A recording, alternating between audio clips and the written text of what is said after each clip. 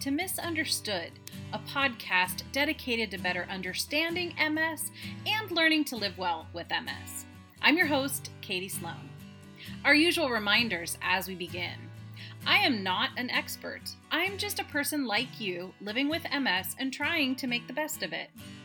Misunderstood is based on my personal experience, what I've learned from my doctors, other care providers, and my own solutions-oriented research and pattern-finding obsessions. While the majority of the information I share has been vetted by doctors, I am not a doctor. My intention is that you use the information shared here as a springboard for discussion between you and your doctor regarding your future care options. And lastly, MS impacts each of us uniquely. I hope to shine a light on a wide range of approaches and strategies for living better with MS. But what you choose to do with that information is always your choice, and what works for one may not work for all. Happy New Year! Welcome to Season 2 of Misunderstood. There are a lot of great episodes in the works for this year, and I hope you'll listen in and that the content will help you on your personal journey toward living well with MS. New beginnings are exciting, and as with any change, can be a little scary too.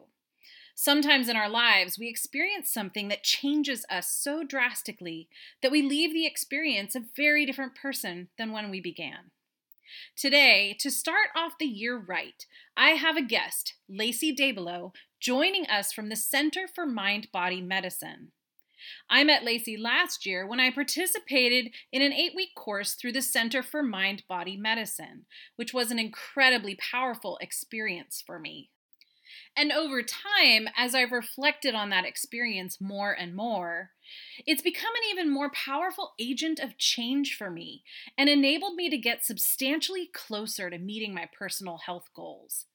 Today, you'll hear from Lacey more about the program and about a special opportunity for you. Yes, you, to participate in a special group of folks, all with MS, to go through the 8-week program virtually together, beginning sometime in mid-March. Stay tuned for more. Before we get into today's topic, I'd like to revisit the intentions of this podcast to make sure that newer listeners understand a few key things, like the periodic honking you just heard, as well as the rationale behind the importance of having a strong support network of people in your life who really understand the challenges we share as people living with MS. The origin of the flock comes from a lifelong fascination of mine on how geese work together, and I'll share a brief overview here since it's powerful to revisit every so often in the context of living well with MS. Geese fly in a V formation for several reasons. First, their seasonal migrations are long, arduous journeys, not unlike our lifelong journey with a currently incurable disease like MS. Their cooperation and empathy with one another throughout the journey helps maximize their efficiency as they travel toward their destination. By flying together, as each bird flaps its wings, uplift is created for the bird behind it, similar to cyclists drafting off the rider they're following. When the entire flock flies this way, together in a common direction, they increase their flying capabilities by 71% compared to when they each fly alone. Flying together can help us too on our journey toward living well with MS. I know it's certainly helped me these past few years since we started building our MS flock. A goose notices when it falls out of formation and flies alone, in that it immediately feels the drag and resistance. So it quickly returns to the formation to take advantage of the efficiency the flock provides. Community matters. Think back to your lowest of days. Were you alone? Sometimes solitude is what we need, and it can help us find a new direction forward. Yet staying in isolation too long can for us lead to increased depression and anxiety, which run rampant in the MS community. Having a safe place where we can vulnerably express the challenges we're facing and get the support we need, as well as celebrate our successes, can make all the difference for us. Another lesson we can learn from geese is that they take turns with their leadership. When the lead goose gets tired, it rotates back in the formation and allows another goose to take the lead. Like geese, no one of us is all-knowing or capable of doing it all, but together there's no problem we can't solve. We each bring unique skills, perspectives, and ideas to the table. It's also important to think about our doctors in this context. They are tremendous resources for us, for sure, but especially with an illness like MS that impacts each of us uniquely, there is a limit to what they can do for us, especially if we aren't open and honest with them about what we're experiencing, or if they aren't listening. We know ourselves best, and it's up to us to be a team player with our doctors and caregivers so that they can be informed enough to truly help us. As with geese, we work better together when we share responsibilities and take turns in leadership roles. Developing agency, the ability to self-advocate, and an understanding that our own voice plays a critical role in our healing is an important step in the healing process. If we aren't honking the same language as our current doctor, it behooves us to find someone who shares our vision for the life we want to live. And lastly, geese are experts at supporting one another. You'll often hear them honk their encouragement to each other as they fly. When a goose gets sick or wounded and is unable to fly, two other geese drop out of formation with it and stay with it to protect it. They stay together until the goose dies or is well enough to be able to fly again, at which point they launch out together with another formation or catch up to their original flock. Like geese, flying together in difficult times as well as good helps a lot. Many of us lose friends when we receive our diagnosis, either by our own retreat or because it's too much for others to handle. Sometimes we struggle even in our closest relationships because the adjustment to living with MS is something others just can't understand until they face it themselves, which is not something we'd wish on anyone, especially our closest loved ones. By adding new friends to the mix who personally understand the very challenges we are facing, we collectively accept there will be tough times and are dedicated to helping all of us be our very best as much as possible. Some days, living with MS is really hard. I mean, really hard. You likely know this, but I share because we do have listeners who do not have MS themselves. There are no words to express just how much the flock has helped me on those days. They've listened with their caring ears, warmed me with their loving hearts, and encouraged me to fly forward with their enthusiastic honks.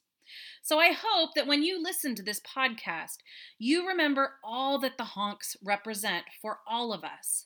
We are in this together. You are not alone. My gratitude this week is for fellow flock member Susan. Susan gave me a really powerful gift a few weeks ago when, as a follow-up to episode 24, Planting the Seeds of Change, Renewing Our Personal Commitment to Healing, she sent me her own intention for 2021. She had put together a beautiful page of images, quotes, and song lyrics that she had chosen as her mantra or intention for the new year. It was so powerful to see them on paper that it inspired me to do the same. I've done this exercise for 5 years, but had never actually put it on paper to that extent. Thank you, Susan, for your inspiration. By putting it on paper, I feel an even deeper connection to my intention for the new year and more empowered than ever to live in alignment with my goals this year. As promised, I will share a bit of my 2021 intention with you today to follow up on our conversation prior to the break. If you haven't chosen a personal intention yet, like Susan inspired me, hopefully it may serve as inspiration for you. And if you missed episode 24 and want to create your own powerful intention for the new year, I encourage you to go back and take a listen. When we focus ourselves in a powerful way like this, it helps us stay true to our desired path rather than traversing our lives randomly, just relying on hope that we'll reach our desired destination. If you believe in the law of attraction, what we think, hope, and work for is much more likely to become true. And in fact, we know from the research previously shared that only 8% of what we worry about comes true, and that 90% of illness begins in the mind. So, why not think, hope, and work for something positive rather than worrying or dwelling on the negative? I offer to you today my intention for 2021 to show you that there is another way. I chose the lighthouse to help me stay true to several goals for the year ahead. I want to continue to be resilient in the storms I experience in my life. I also want to honor that in the past I have often allowed myself to be swayed by the needs and desires of others. Lighthouses remain firmly affixed on solid ground.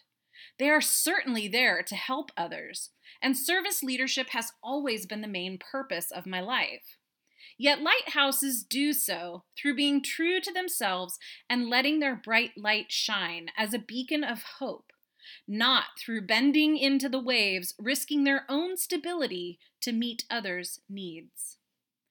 I also acknowledge that at times I will be like the boat at sea, riding the unpredictable stormy waves of the future that I cannot control. In these times, I will be my own lighthouse by keeping my boat pointed toward the light of my desired path. I will also remember what I've learned from the past, that healing comes in waves.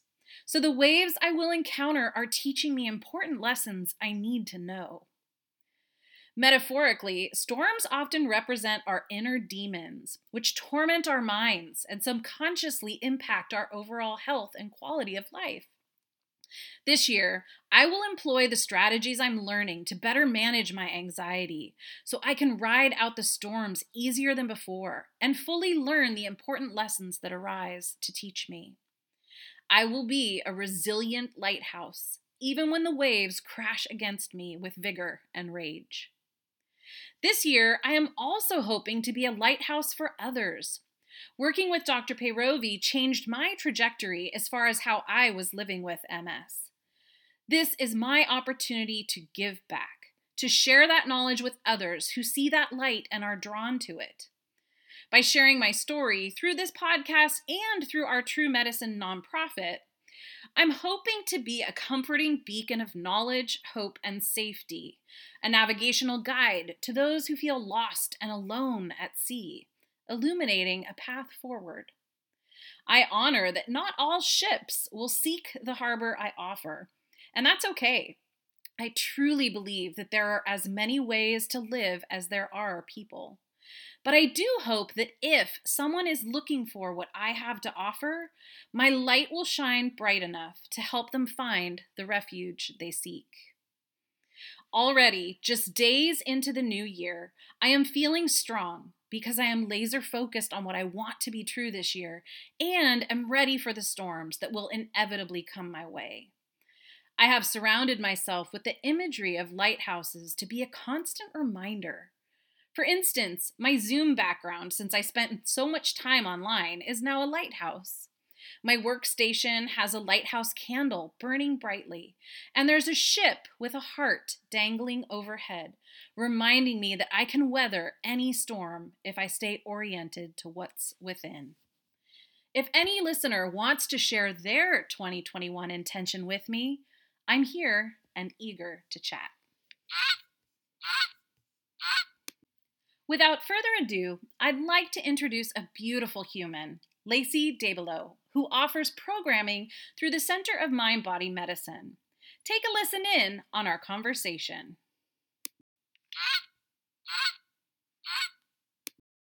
All right, so Lacey, thank you for being here today. Thank you for having me. I'm so excited to chat with you about how we met, which was through the Center for Mind Body Medicine. And I'm hoping today that you can share, first of all, what is the Center for Mind Body Medicine? Yeah, so it's an organization that's out of Washington, D.C., and founded by Dr. James Gordon, who's a psychiatrist, but found that, there were other healing techniques to offer the world. And so he has founded this and has been doing this for several years. And then the work has grown out of that. A lot of meditation, a lot of, indigenous practices, things like that.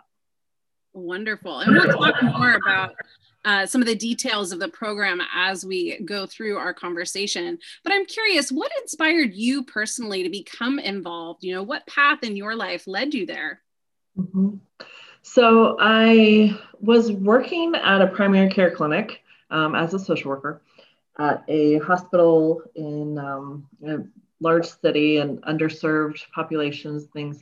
But as I was training with someone for my job, she was like, we need to stop. I have this supervision call. And so as I was listening to it, and finding out more information, she was involved in this program in which she got training through the center. The center actually came to that hospital and offered the training on site, and then had led groups afterwards. And during those groups, then there was a weekly supervision call with someone. But I kept seeing like, what is this about? And then I would see her use it with patients. And then they were offering another cohort of it and training. And so I just kind of said, please pick me, can I go? So that's kind of what started it. And then just seeing the work could just continue to do it. And so what is your current role there?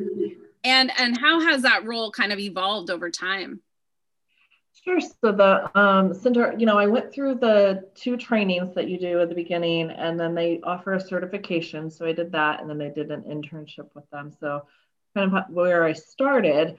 And then during COVID, we as the center did a bunch of online groups, which is actually how we met.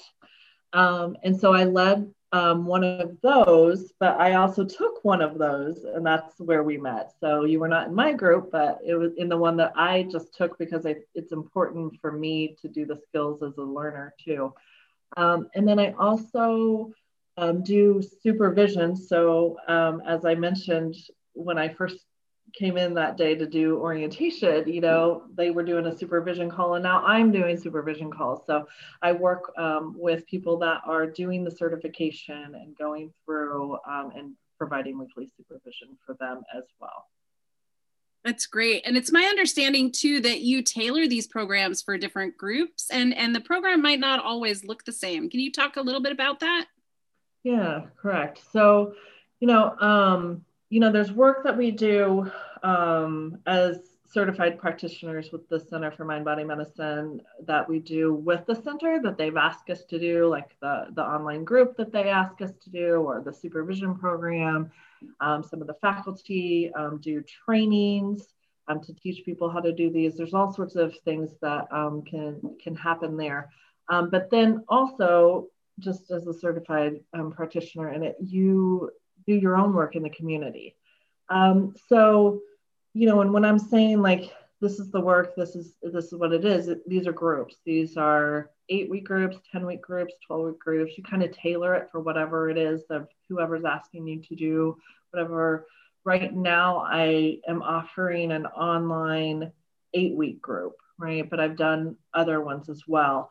In the hospital that I currently work in, I've offered groups to staff. I have next week, I have a nursing residency program that they have in our hospital, and I'm going to go and do 3 1-hour sessions with them next month.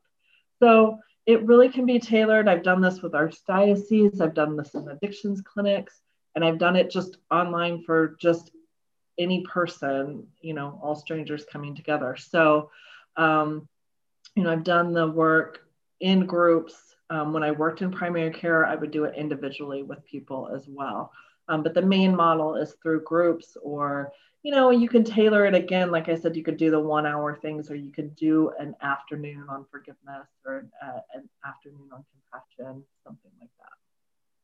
That's fascinating to me. I got to experience the 8-week virtual course, which was so powerful. And actually, how about share a little bit about that program specifically? If someone were to do that program, what could a participant expect? Yeah, so, anytime we come into a group, it's always like, what am I really doing? What did I really sign up for? So we do try to let people know and do like a pre-call with them before the group starts, just so that we get to know you, especially on the virtual format. We get to know you, kind of why you're coming, what you want to learn. So we make sure to implement that in there. But, we try to explain to you what goes on. So really, it's about connecting with other people. It's about, finding more self-awareness, more insight, while you're learning and experiencing skills that we teach, meditation skills and self-awareness skills. So they, somebody that would come would expect that their lives would shift from beginning to the end of the group, that you actually shift some different things. You might become unstuck in some of the patterns that you have, and sometimes you didn't even know you had them. People generally just become a different person, and not like new year, new you type thing. Just there's some shifts. You get to know yourself better and connect with other people in a learning environment that's very safe and non-judgmental. I concur. So I found the program particularly useful, and you're absolutely spot on when you say it just changes you. I look at certain aspects of my life through a completely different lens now. And I wanted us to take a few moments just to kind of share a few of the really powerful elements of the program. And I'll share one in particular, the genogram, which is a way of looking at patterns in our families through generations. And for me, really what stood out was generational trauma that I don't think I had really realized the extent of until we had done that activity together. And it really helped in me foster better understanding, forgiveness, compassion, and also renewed strength to try to break some of those patterns in my own life. And it helped me let go of a lot of things that were previously triggering anxiety and depression. And that was just one small thing that we did throughout the class. And it just still months later just has had a really profound impact on me. Do you want to share anything else about the genogram? Sure. So really, like you said, you described that very well, the genogram, but it's also just this way to like honor, right?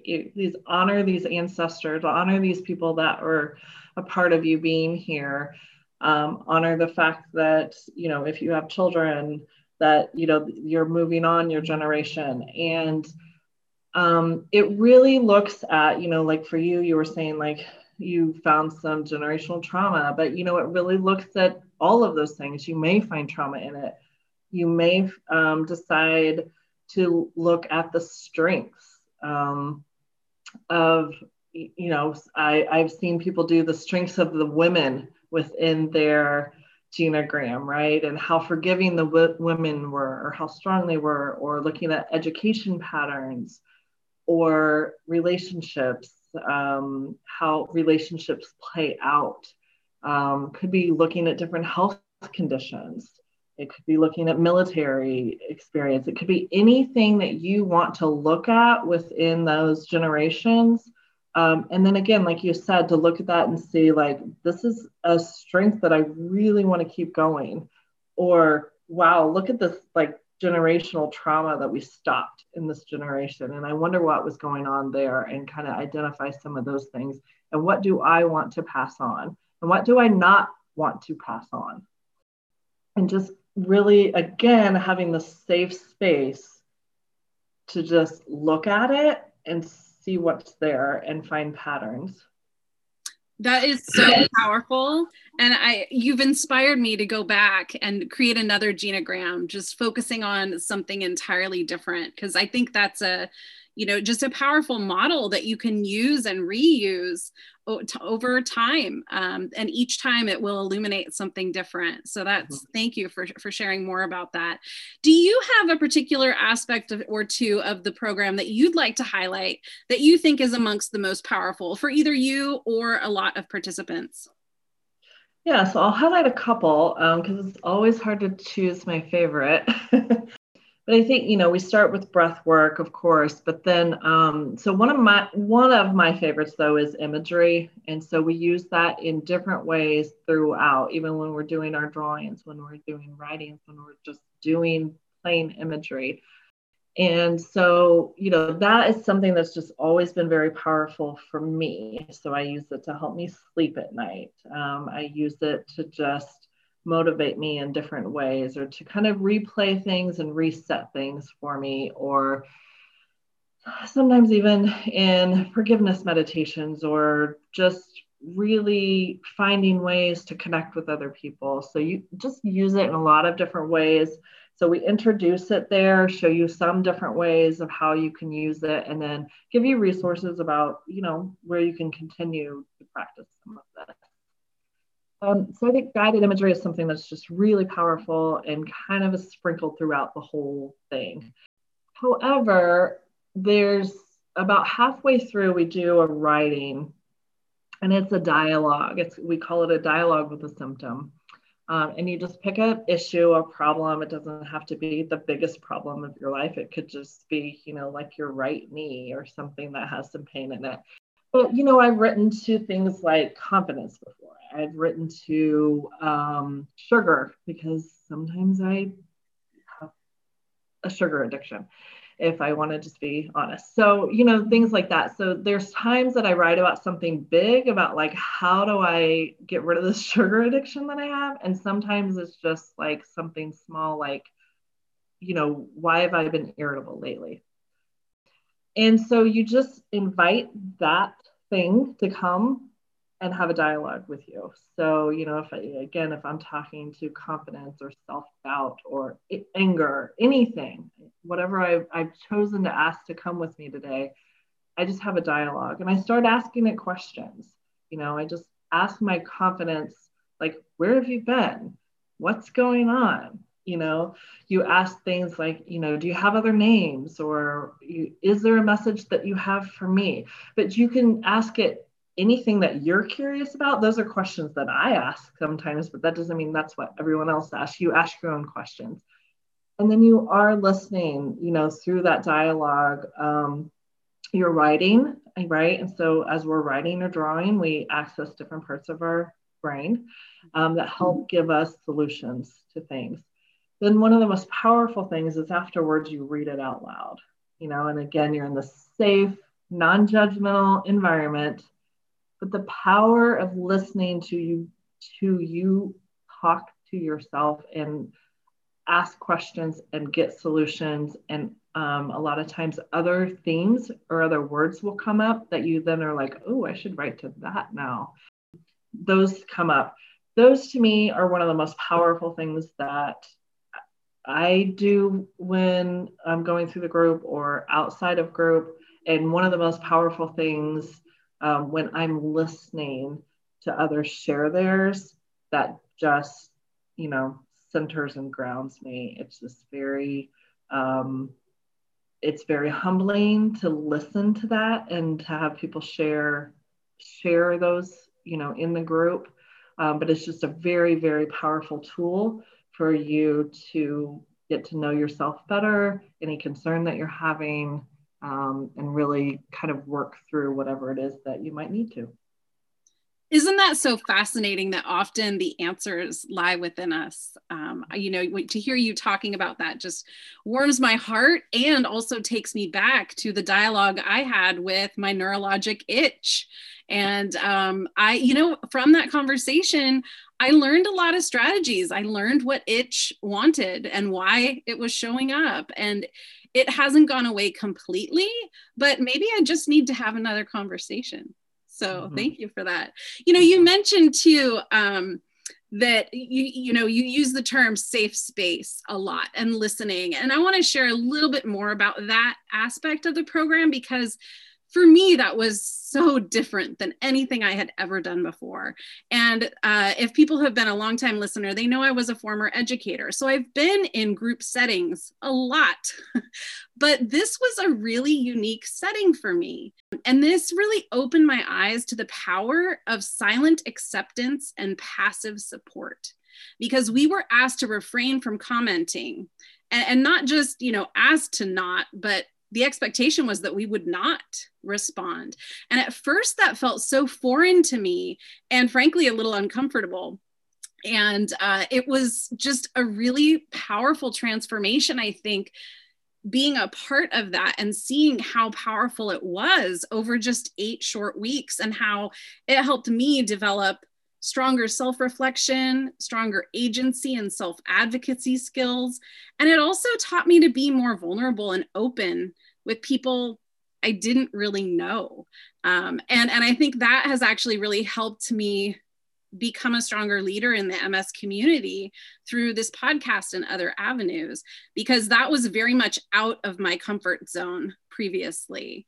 So I'm curious if you could share, as someone who's more experienced with this approach, how do you explain that? Like, how is it that you think this builds relationship, even when people aren't talking to one another? Right. So, I would say intimacy is built in several different ways, and, I think it's really powerful, because if we, I'm going to speak for myself, but I think this is a broader experience of people as well, is when is the last time, let's just say in the last week, that you have been somewhere, that you've talked to someone, that you just got to say what you wanted to say or needed to say, and no one had a comment about it. Nobody told you what you should do about it. Nobody told you what you did wrong. Nobody said you should keep doing this. Well, maybe I don't want to keep doing that. Maybe I just wanted to do it that one time. So this is a space where we don't say, like, here's a resource for that, or here's what I did in that situation, or here's this thing. What it does is it creates a space to where you can feel, we call it being held. The space is just held for you. You get that space. That is yours. Nobody else gets it. Nobody else is allowed in. What they can do is, again, listen to you supportively, very much active listening and support. However, at the same time, us as the facilitators, we ask you to pay attention. So, as Katie was sharing something, part of my job was not just to listen, but to actually listen to my body and how I was responding to what Katie was saying. And you could just, again, that intimacy, that connection with another human being. And, sometimes it would be like, oh, I really feel that, right? But, I deal with that. I deal with my own emotion. I don't ask anyone to heal my emotion in it. I just sit with it and see, what is that like to really feel that, empathy, or when you said that, it kind of angered me, and what's going on in my body with that. So again, within all of this, even though we're teaching skills and want you to do these meditation practices, we also want you to always be connecting the mind and the body. So you're listening and you hear things, but you also want to see, like, where am I feeling that emotion in my body? Where am I feeling that concept? Where am I feeling different things? And what is that balance? What does the one have to say to the other? So it's kind of a multifaceted piece. You're listening and you really are connecting with other people. Other people are really listening, but you're also being in tune to, like, what is what this person's saying bringing out in me. Beautiful. And I think so many times in conversation, we're listening to respond listening to connect. And there are many ways to do that, but I love how you explained that, you know, you can form these really strong bonds with people without even saying a word. At the end of the program, we had an opportunity to share appreciations with each person. And it was just so interesting to me to really feel that people had felt what I was trying to convey through my nonverbal communication, you know, through my compassion, my attentive listening, my supportive smile. And that was enough for people to feel the level of support that they needed. And that was just such a beautiful, beautiful experience that helped me through a really vulnerable time. It was, I started the course in May of this year. And, you know, we were just in the pandemic, had a lot of social justice unrest, a lot going on. And I think if I hadn't had that additional layer of support, it could have been a pretty dark time for me. So I really want to thank you for everything you did to make that experience just so powerful for me. That was really, really special. So if someone is interested about learning more about taking a class like this, how could they find out more? Yeah, so I'll back up one step and say, you know, the center has trainings if people are interested in becoming certified. But, you know, if you're not interested in that, you could just take classes. So they're on the website, they do also have, it's cmbm.org. They do also have different practitioners. So wherever you're at, you can look one up to see, you know, within your area. Right now during COVID, almost everything is virtual. So, you know, people are going to be doing virtual ones. But at some point in time, there will be 10 people in a room again without mask, hopefully. But anyway, so in the meantime, you know, some of those again are going on locally, but virtually. But again, I am offering with a co-facilitator of mine out of San Francisco, and I'm in North Carolina, and we're doing a virtual one just very much like the one that you and I took, Katie. It's just people all over the country just deciding that they want to come and connect with others, maybe not feel lonely, maybe want to learn something new, set up a self-care practice, and just, you know, connect with other people during this time. So I'm starting one January 14th, and I know that you're going to have my email in the notes. It's ldabelow@gmail.com. You can just email me if you're interested in that. But I offer, other practitioners offer groups kind of like ongoing. We can always kind of find one if someone wants to be in one. Excellent. And the group I took was diverse in every way. And, you know, we even had people from out of the country, and it was really, really awesome, actually, to have that diversity in the group. And also, though, we talked about the possibility of having a special group just for people with MS that could start sometime maybe mid-March. So if listeners are listening and they say, oh, wow, I think I kind of want to do that, could they start contacting you now to express their interest and kind of sign up for that? Absolutely. So yeah, I would be honored to do that. I would love to bring this to your group. You know, and again, I'm just, I function as a member of the group and the facilitator, but the work is, you know, done within that group setting. And so yes, absolutely. You know, and if I get some, you know, interest in that, then we can just decide on what day, time, everything works for everyone and get that started. Wonderful. So exciting. Is there anything else we haven't talked about yet that you want to share with listeners?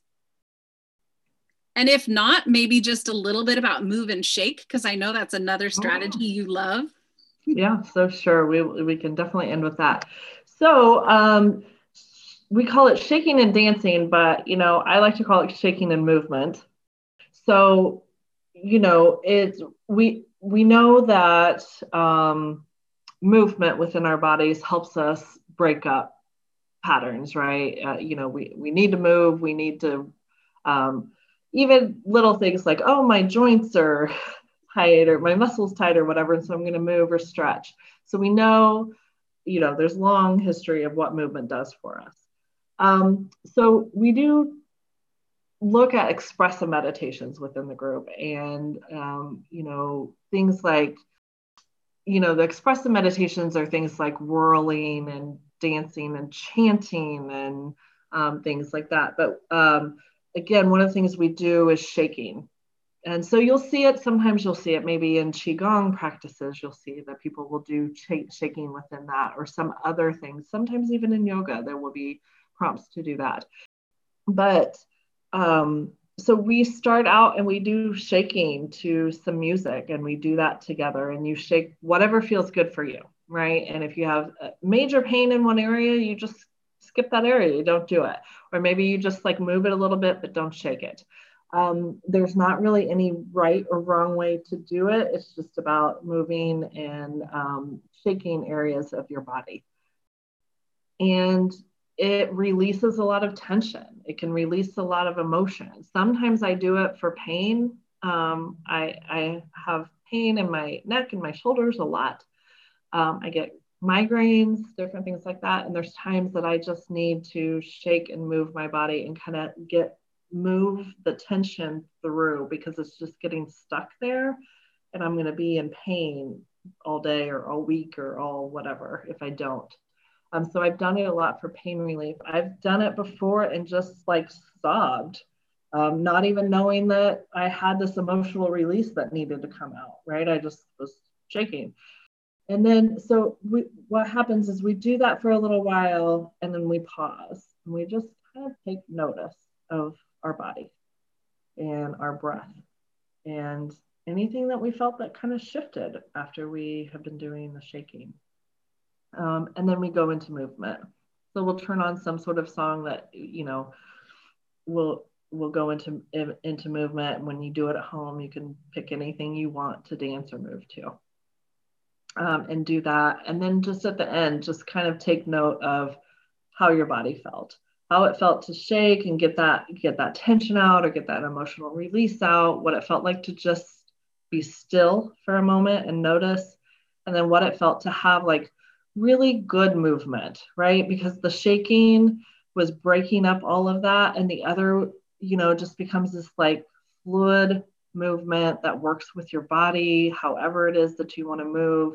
And it's just like this, almost like this hug you can give yourself at the end of it, without sounding too, woo-woo on that. But it's just like this nice movement to just bring it all together and feel a little bit relaxed and be kind to your body after the shaking. Thank you so much for giving such a detailed description about that, because, a lot of us with MS live with chronic pain, and it's really tempting sometimes to let the pain just keep us immobile. And for me, you've convinced me. Next time I'm feeling the pain, I'm going to really try that. And I can already tell based on what you said that it's going to really, really help me. So thank you for that. Thank you for that. Thank you for being here today. I am so grateful for your time, your expertise. Going through the course with you was just such a fabulous experience that I will never forget. And I look forward to further partnership with you in the future. So thank you. Thank you so much. It was a pleasure being here. I hope you enjoyed hearing from Lacey and learning about the Center for Mind-Body Medicine. And I hope you'll also consider participating in the group we're forming to begin in March. After listening to this episode, my hope is that we all remember that the only constant in life is change. This year will bring newness, and through intention, we can create more of what we want in our lives and better navigate the lessons that come our way. Secondly, think for just a moment of areas in your life where you might be stuck, or maybe you're just not where you'd like to be yet. As Lacey mentioned, it could be anything you want to change in your life. A mindset, a physical or emotional pain, a bad habit or addiction. Really anything. I hope you'll consider giving yourself the gift of positive change this year so that you can be the you want to be.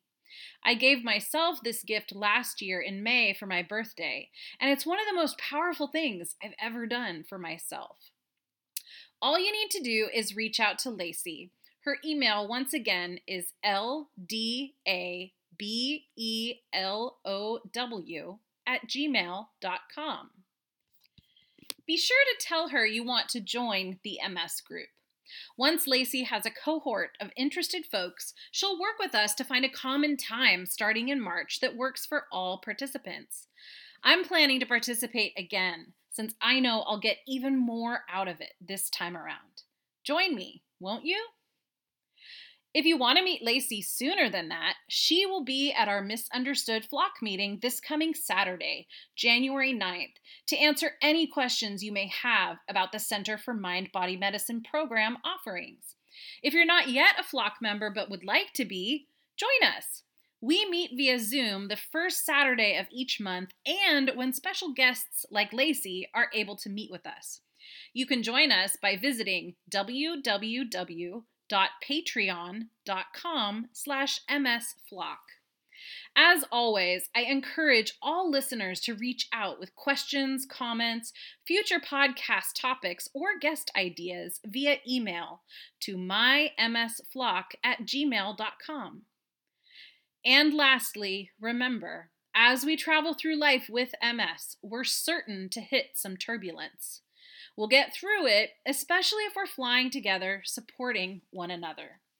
Thank you for listening, and until next time, be well.